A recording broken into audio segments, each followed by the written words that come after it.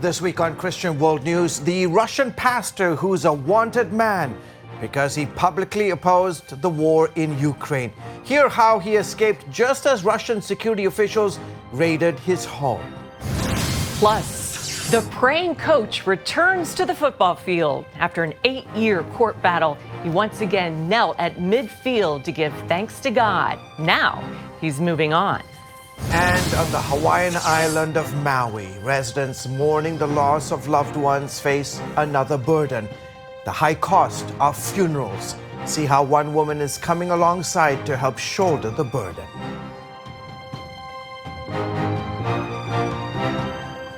Hello, everyone. Welcome to this week's edition of Christian World News. I'm George Thomas. And I'm Wendy Griffith. Russia is using vicious tactics to silence protesters against the war in Ukraine. More than 20,000 anti-war activists have been rounded up, including many Christians. That's right. One of Russia's most respected evangelical leaders was forced to flee the country. Recently, I spoke with him about Moscow's growing crackdown. Yuri Sipko is a man on the run. I'm a wanted person. Security service agents are looking for me everywhere in the country. The moment I step foot back in Russia, I will be arrested.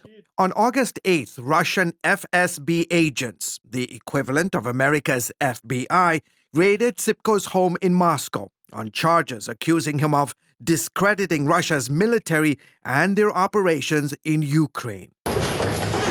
Video of the operation shown on Russian state TV as 3 agents wearing bulletproof vests, helmets, and carrying heavy assault weapons enter Sipko's home, then proceed to film letters, books, diaries, business contacts, and other material allegedly found in the building. On the same day, 3 hours south of Moscow, Russian special forces broke into an evangelical church, briefly detaining its pastor for questioning. According to the Russian government, I've been charged with this crime because I said that to fight against Ukrainians is a crime. To kill Ukrainians is a crime. To destroy Ukrainian cities is a crime. Thanks to a tip, Sipko avoided the raid and quickly slipped out of the country. He spoke exclusively to CBN News about his ordeal upon arrival at an undisclosed location. I knew I would get into trouble because the government was passing all these laws to prosecute people who were telling the truth. Still, I could not remain silent. They are my brothers and sisters in Christ. I cannot remain silent about this. Sipko, a prominent Russian Baptist pastor, has led some of the country's most well-known evangelical alliances. He's been critical of Russia's invasion of Ukraine from day one and publicly urged President Vladimir Putin to end the war. Last year, Russia introduced new laws to crack down on anti-war dissent. Amnesty International says more than 21,000 people have been targeted, often subjected to detention, labeled as foreign agents or jail. The government's goal is to silence people, and that only their lies will be spread. Even publicly praying or calling for peace also poses risks of prosecution. If you are not loyal, then there is no place for you in church. Just ask Reverend Iona Koval. Last September, when Russia's president ordered a partial mobilization of reservists, the head of Russia's Orthodox Church ordered his clergymen to pray for victory.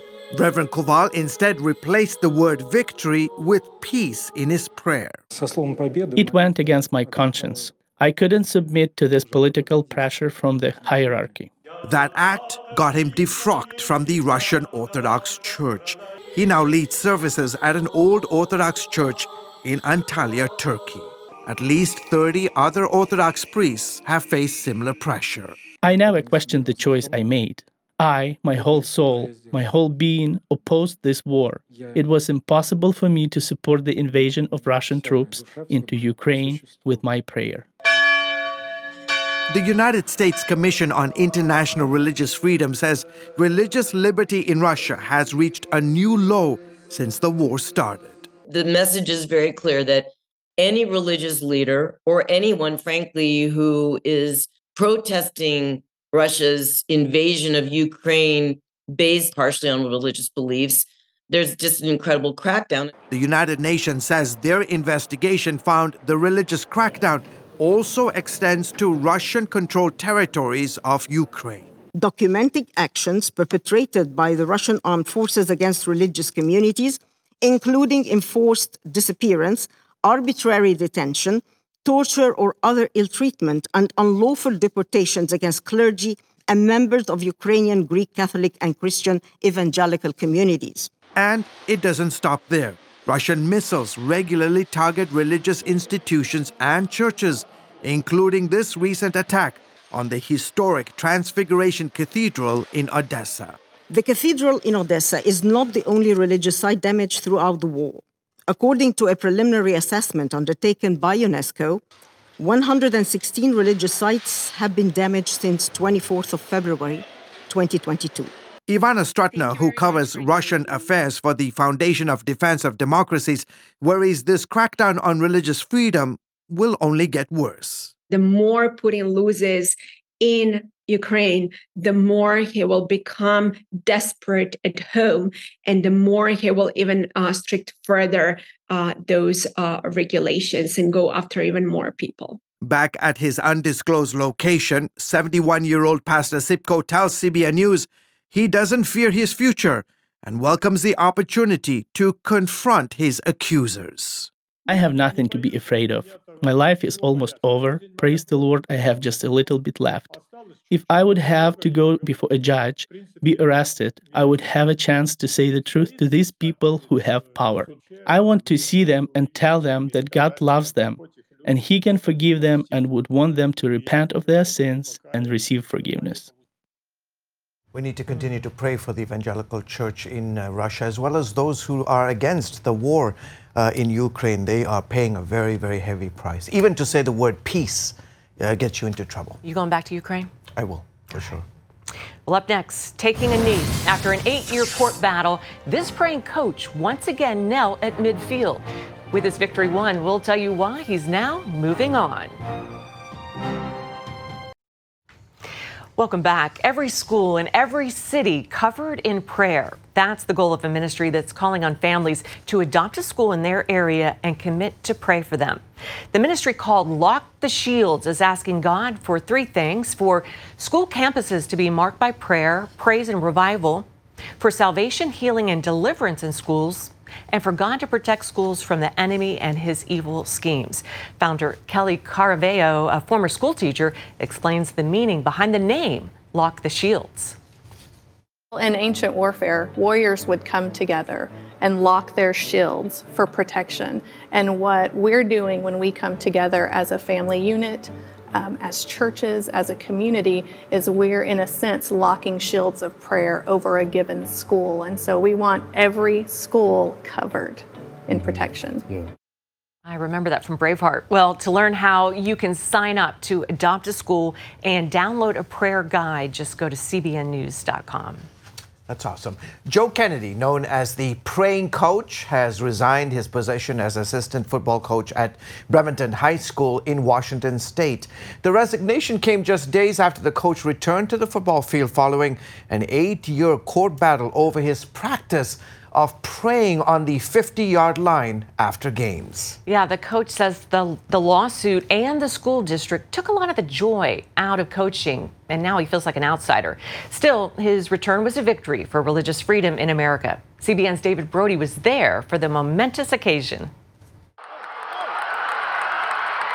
It looked like your normal Friday night high school football game in America, with one major exception.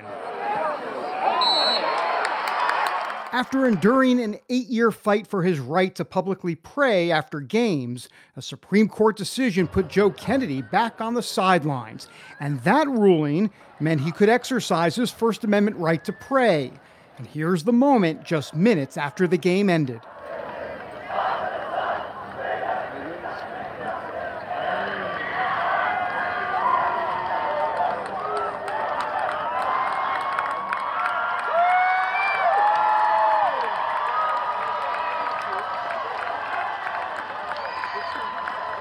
Afterwards, the coach told a throng of waiting reporters what he prayed. I said thank you probably 30 times. And I had no other words. What do you say to the one who got me here to begin with? What we asked for from the Supreme Court and all the courts was just to be able to be a coach and to be able to pray after a football game. What an awesome way to come back after an 8-year battle. The city of Bremerton, Washington is Coach Joe Kennedy's boyhood home. He loves this place. It's both picturesque and blue collar, and it's that hard scrabble approach that is needed to fight this 8-year ordeal. It has not been easy. Victory came with pain and suffering, even threatening his marriage. We're about to get a divorce over all of this because I'm putting my wife through hell and she's crying every day. That's because his wife Denise was the head of HR for the school district that her husband was fighting against. A tough spot for sure. I was so angry at him. I spent a lot of time being angry because I didn't understand his intention.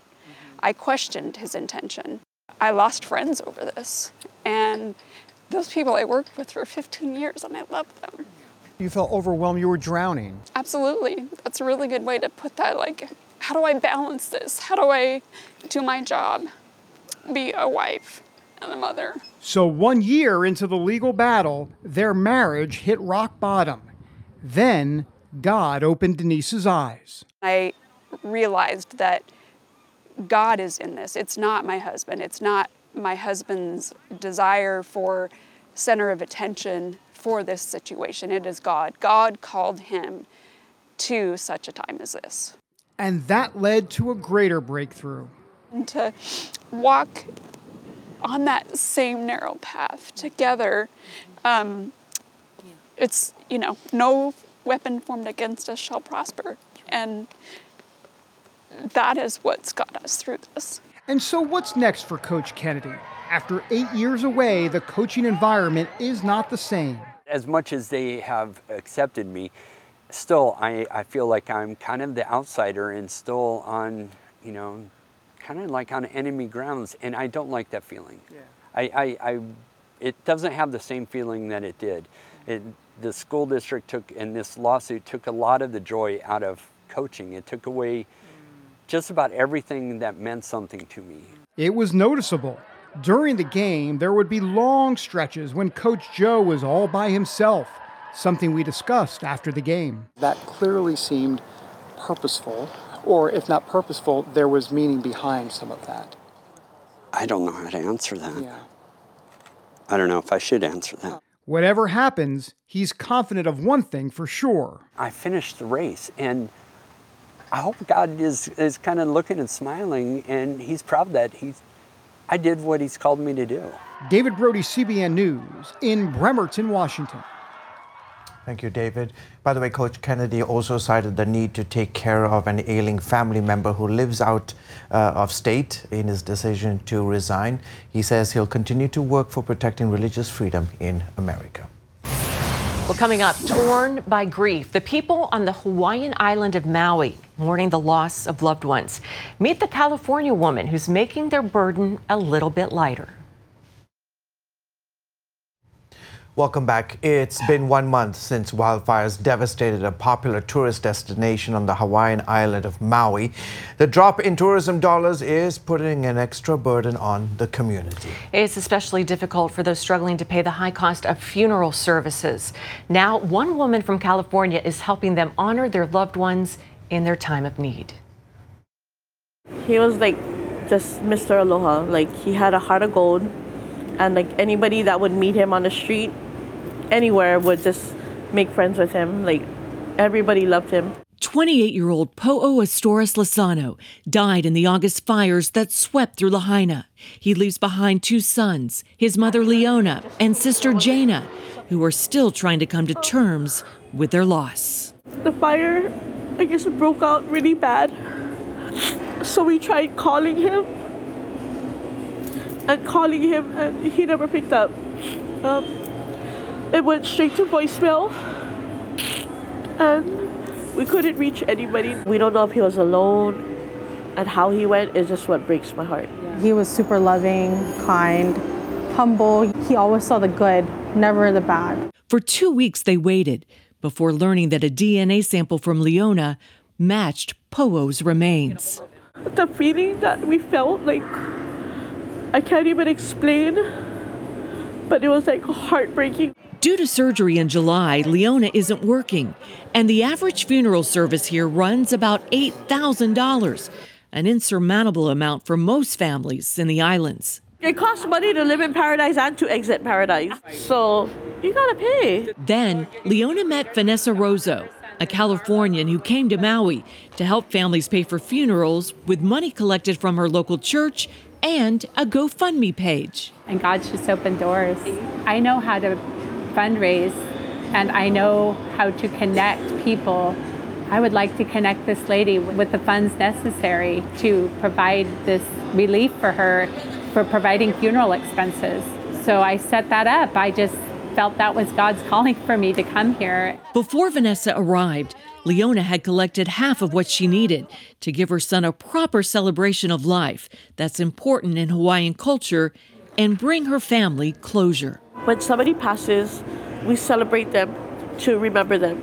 I refuse to let my son get cremated and just forgotten. We want to celebrate the life that he had and any memories with the family and friends. So it's going to cost. From the money Vanessa raised, she provided the remaining $4,000 for a special service complete with a minister and flowers, so Po'o could be remembered by his many friends and family. Po'o's sister says her brother knew the Lord and likes to think he died trying to help others escape. I know in my heart that if he heard somebody yelling or screaming, he would have went and helped them. But he loved God. He truly did. God chooses his strongest warriors, and my son was one of those biggest heart of gold person you would ever meet. And just as the rainbows here in Hawaii declare God's faithfulness, Jesus will be close to the brokenhearted, heal their wounds, and in time, bring beauty from the ashes. Wow, it was great to meet them and to put a face on this horrible tragedy. To learn more about Vanessa's efforts to help these families in need and help pay for their services, you can go to our website at cbnnews.com. Stay with us. We'll show you the revival that's sweeping Generation Z right after this. Welcome back to the broadcast. What started as a street outreach in Sacramento, California, has turned into an evangelistic movement spreading to several cities. United Church, a ministry started to disciple people who came to Christ through street evangelism, birthed United Revival and the Jesus March. In 5 years, the ministry has hosted 125 prayer and worship events, commissioned 6,500 evangelists, and introduced thousands of people to Jesus. So far, multiple evangelistic Jesus marches have been held in Seattle, Sacramento, Santa Monica, and Dallas. Other cities have also hosted an event. And check this out, George. A summer camp in South Carolina is reporting thousands of young people making first-time professions of faith in Jesus Christ. CBN's Brody Carter shows us why they're calling Gen Z the revival generation. The year was 1996. Nintendo 64 was released. Tiger Woods made his debut at the PGA. Jesus Freak spent 10 weeks at #1. And Crossroads Summer Camp started. Yee! Clayton King and his wife Shari reached this next generation at Crossroads Summer Camp by sharing the gospel and teaching them truth, meaning, and purpose. 85% of all Christian converts in America will make a decision to receive Christ as Savior before they turn 19 years old. That's why their focus is Generation Z, people born between 1999 and 2015. Now, there are some things that we know about Gen Z. They're digital natives. They grew up with iPads and iPhones. They grew up connected to technology. And research shows that could be why Gen Z is seen as losing their religion. The American Survey Center calls a third of this age group religious nuns, meaning no religious affiliation. It is essential that we preach and teach the Bible and share the good news of the love of God to them when they're young, before the world has had a chance to beat them up, chew them up, and spit them out. By connecting faith and fun, the Kings empower students who come from all over to experience the love of God and hear the gospel. It means you can take a load off. It means you don't have to work for your salvation. And this year, campers are responding, with more than 3,000 accepting Jesus Christ as their personal Savior. And I finally felt something completely different, and I felt fulfilled with Christ and the Holy Spirit. I think they've seen the materialism of our world, the ideologies that are being shoved down their throats incessantly. They're all empty.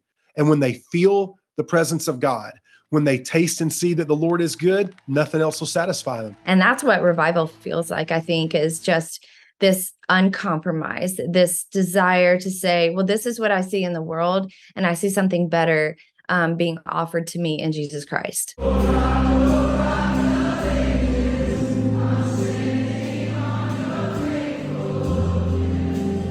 I want everyone that I come in contact with to be able to see the goodness and the power and the might of God.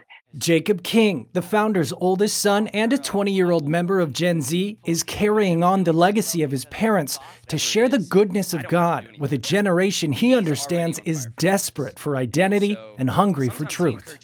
He calls you and says, do you want my love? Because I'll give it to you freely. If you want my love, it's right here for you.